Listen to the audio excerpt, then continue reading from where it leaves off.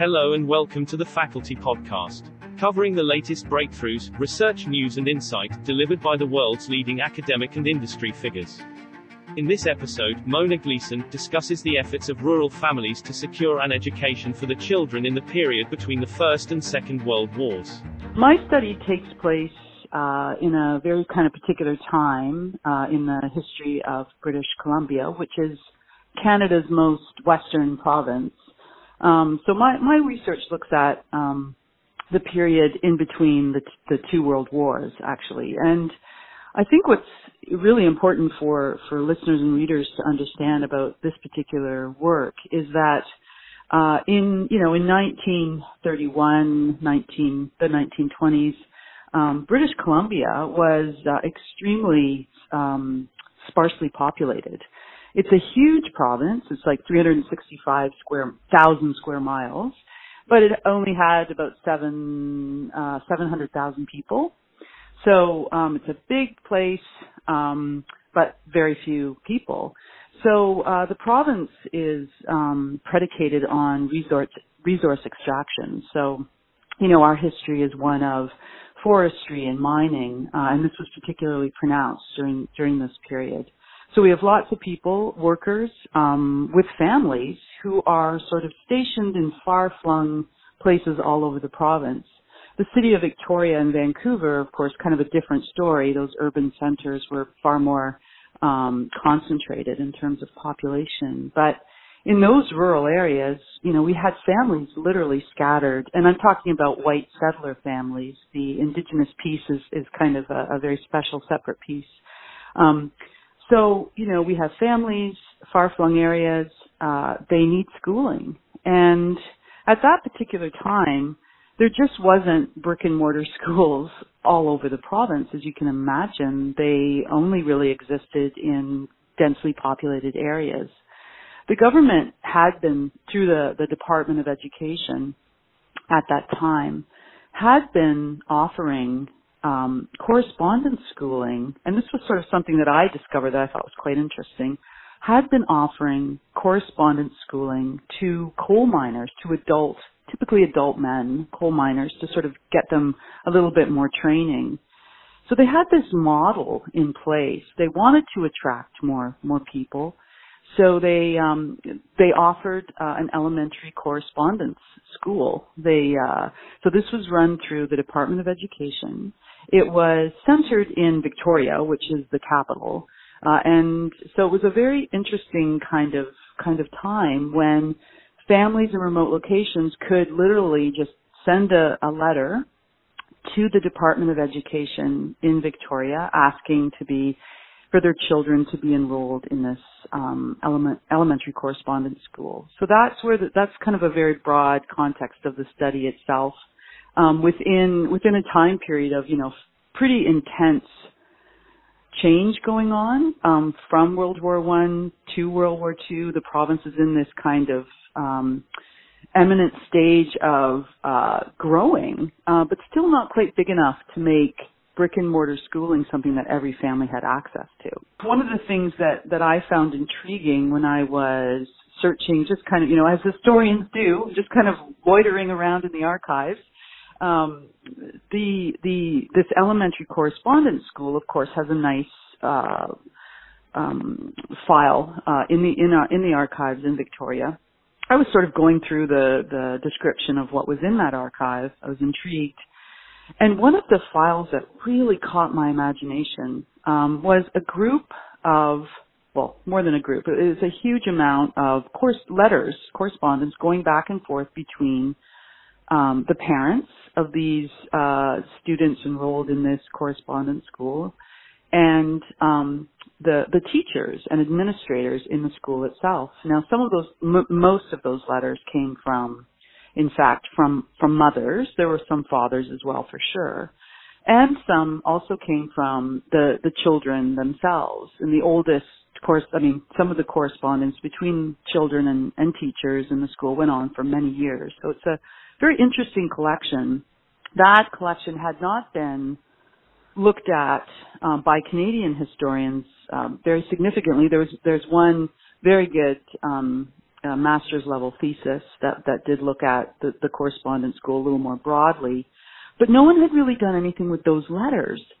And I found them just so compelling when I started reading them.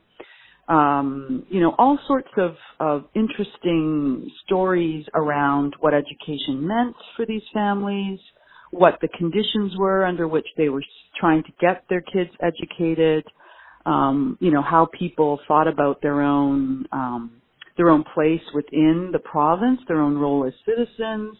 The children themselves would tell tales of, what their days were like out, in these areas, what contributions they made to their families, and why their interactions with the school was really important to them.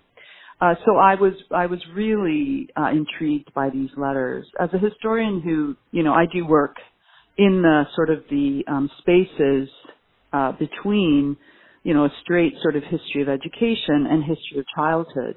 So these were a really, I thought, rich source of data that helped me bring those two kind of stories, a story of getting an education and being a kid and growing up, kind of together. So I continue to go back to those letters because they're so rich. There's so many stories there. One of the broader themes that emerged from my analysis of these letters was far beyond just parents kind of asking for books or asking for supplies or looking for tips on how to get their children to focus on the lessons.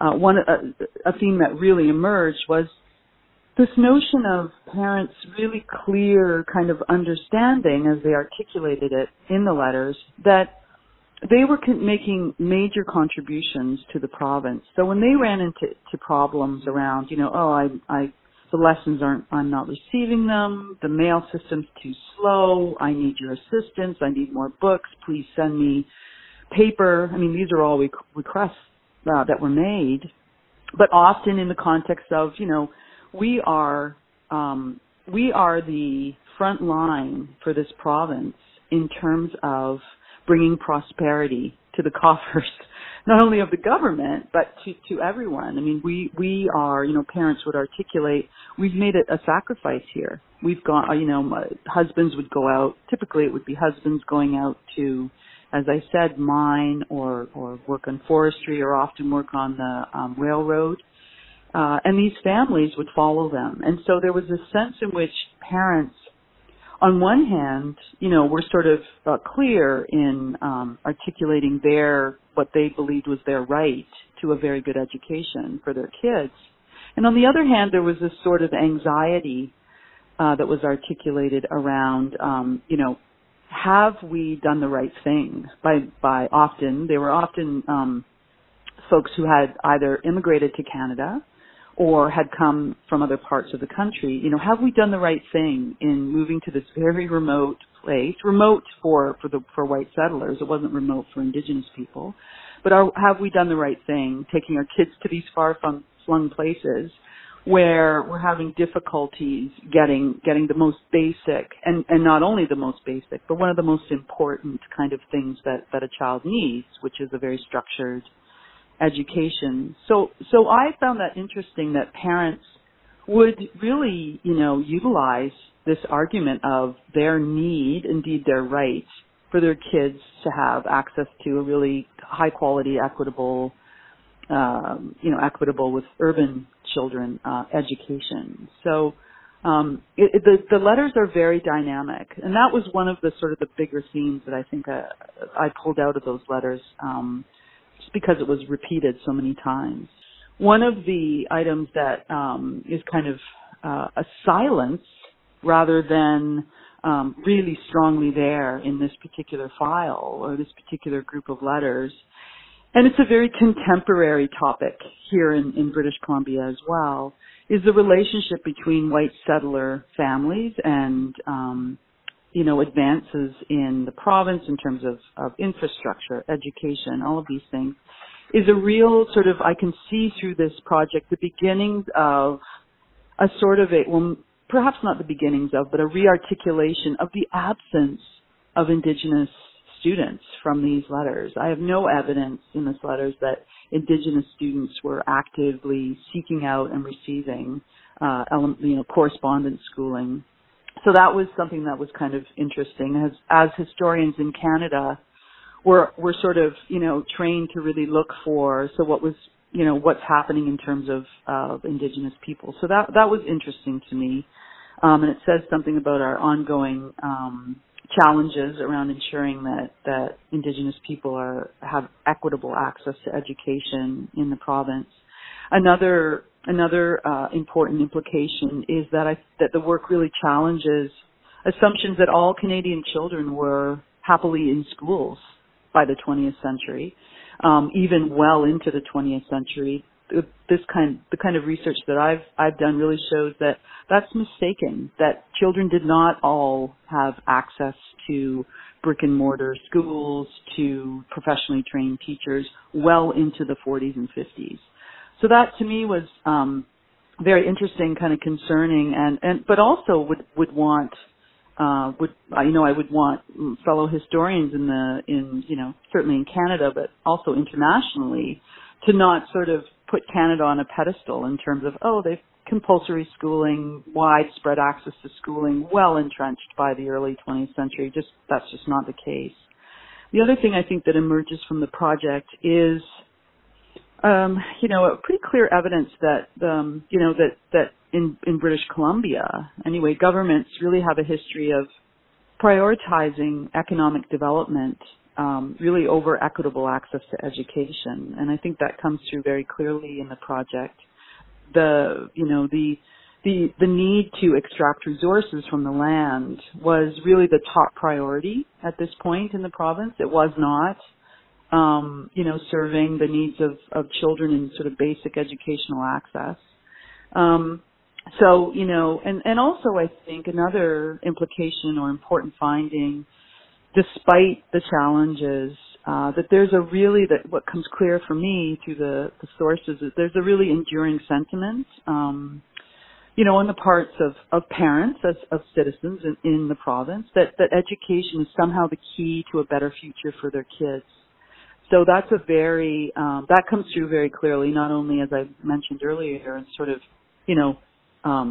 clear statements of, look, my kids deserve to have access to the resources that you have in terms of education. But also this anxiety around, I'm really nervous, I haven't received the lessons, my child might be falling behind. So these are all sort of familiar tensions, and they have a long history, and it's intriguing to me that citizens have been long well aware that one of the things that the state needs to provide, and it needs to provide it in a fulsome way, is access to quality education. So that was interesting to me to see that fairly major theme shine through in small ways in letters from a mom of 3 in 1932 or a mom of 5 in 1921. So that was really, to me, that was useful, important, and really intriguing.